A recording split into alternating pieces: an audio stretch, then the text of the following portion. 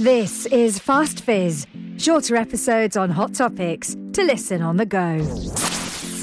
Hi, just a quick Fast Fizz from me, Jane, and I wanted to touch on handling those sudden cravings, those sudden drink now feelings that can strike from absolutely nowhere. They could be, especially in those early days of trying to moderate or cut out alcohol from your lifestyle, but even sneak up on you after weeks or even months of sober time, just like a little lightning bolt.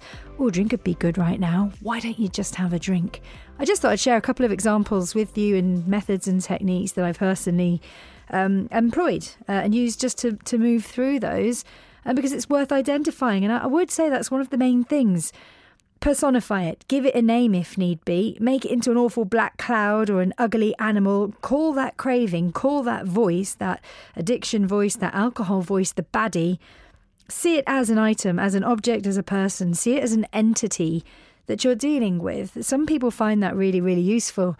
And I remember in the early days, literally within the first sort of 2 weeks, I remember having a shower. It was Saturday night and thinking, really productive day, really looking forward to getting into some comfies, relaxing this evening, enjoying family time. And I was totally building myself up to drink. And it struck me there in the shower. You want a drink. You deserve a drink, a nice cold drink. And it bothered me because I didn't want to drink. And I stood there in the shower. I remember this so clearly. I was washing my hair, just feeling that water going over me. And the craving was that big and that strong. I genuinely felt as though an invisible body had climbed into that shower and was stood next to me, between me and the wall. I felt squashed and crushed by the presence of this huge, strong craving. And I thought, I can't escape this. I can't avoid it. And I remember thinking, God, I really feel quite suffocated in this lovely space having a relaxing shower by the strength of the craving. And I got out and I sort of told myself that. I thought about how strong the craving was and I shone light on it in my own mind. I didn't speak about it with anyone else, but I identified it in my head. I made a point of avoiding the kitchen. I didn't go there.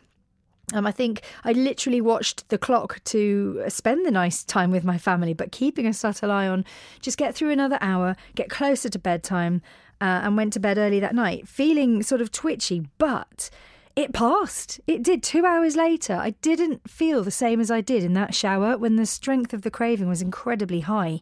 By the time I went to bed, I had a small boost of euphoria, like I did it.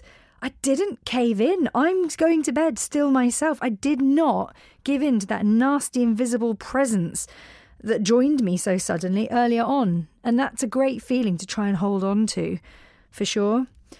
Another situation, I was sitting by the pool, again, only in the early weeks of sobriety.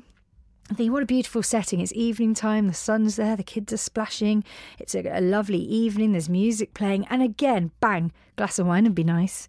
And it annoyed me because I hadn't been drinking and I didn't want a glass of wine. And I had to sit there and think to myself, yeah, a glass of wine is what you have associated this situation with in the past.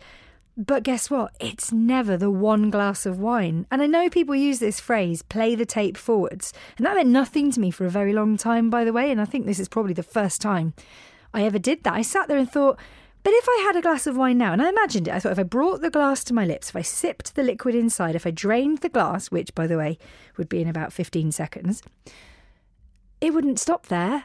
I know I could not stop that. I know I'll smash in the bottle. I know I'll go indoors and then move on to several large measures of spirits and write off the whole evening yet again. And once I sort of imagined the bottle of spirits and I realised that, and I was truthful with myself, actually, I was able to...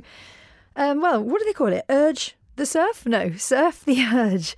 Just to ride that one out and play it forwards. As I say, in the past, I could never even think about how I'm going to feel tomorrow because that's the future and I don't know and I'm only thinking about now. But that's the first time I really thought to myself, don't be silly. Yeah, you want that one glass of wine, but you know it's not one glass of wine. So stop being so silly. Open up a fizzy can of something else. You're probably just a bit thirsty and dehydrated, let's be honest. And these are just some of the things that I want to share, really. It's just a very quick, fast fizz. You know, I think once you cut alcohol out of your life, it can take some time to get used to just that lack of chaos and pace and stress. And sometimes we struggle to fill that window of time. You think, well, what do I do in the evenings when all my chores are done and yet it's not bedtime? what do I do? And that's, I think, where people do take up journaling, for example. Exercise, a fantastic outlet, physical outlet for that energy. Jigsaw puzzling, reading, crocheting, any of these activities as an outlet.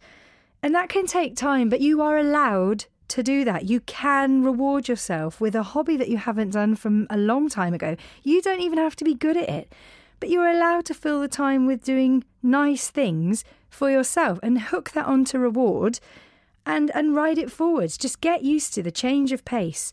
The chaos of alcohol and drinking and recovery day after day after day can just leave you feeling unsettled, and it's okay for that to take a little bit of adjustment. That's absolutely normal. So what you're going to do is you're going to take that new time, that new bit of space, and channel that. Get creative and find an outlet for it, as well as noticing and identifying and pointing with big shiny lights. That is a craving. I don't actually want that drink. My mind is playing games on me, and however you've personified it as an animal or a name or a black cloud, whatever that alcohol voice is, you're going to stand up to that, move it to one side, recognise what it is. It came to visit you. That's fine. It can come and visit. It can talk to you, but you don't always have to listen, and you certainly don't need to act on it. Okay, good luck. Enjoy. I hope it's helpful. That's what's really helped me, and it was a very gradual thing. And I know I benefit from hearing other experiences of dealing with those feelings that are so strong you feel there's no possible way you can stand up to them. But guess what? You really, really can. Thanks for listening to Fizz Free. Find us online on Facebook, YouTube, on X and Instagram, as well as most major streaming platforms. If you'd like to get in touch with the show, the email is fizzfree0, the number 0, @gmail.com. Don't forget to rate us and to give us a like and a share to spread the word. Changing your relationship with alcohol. Less fizz, more free.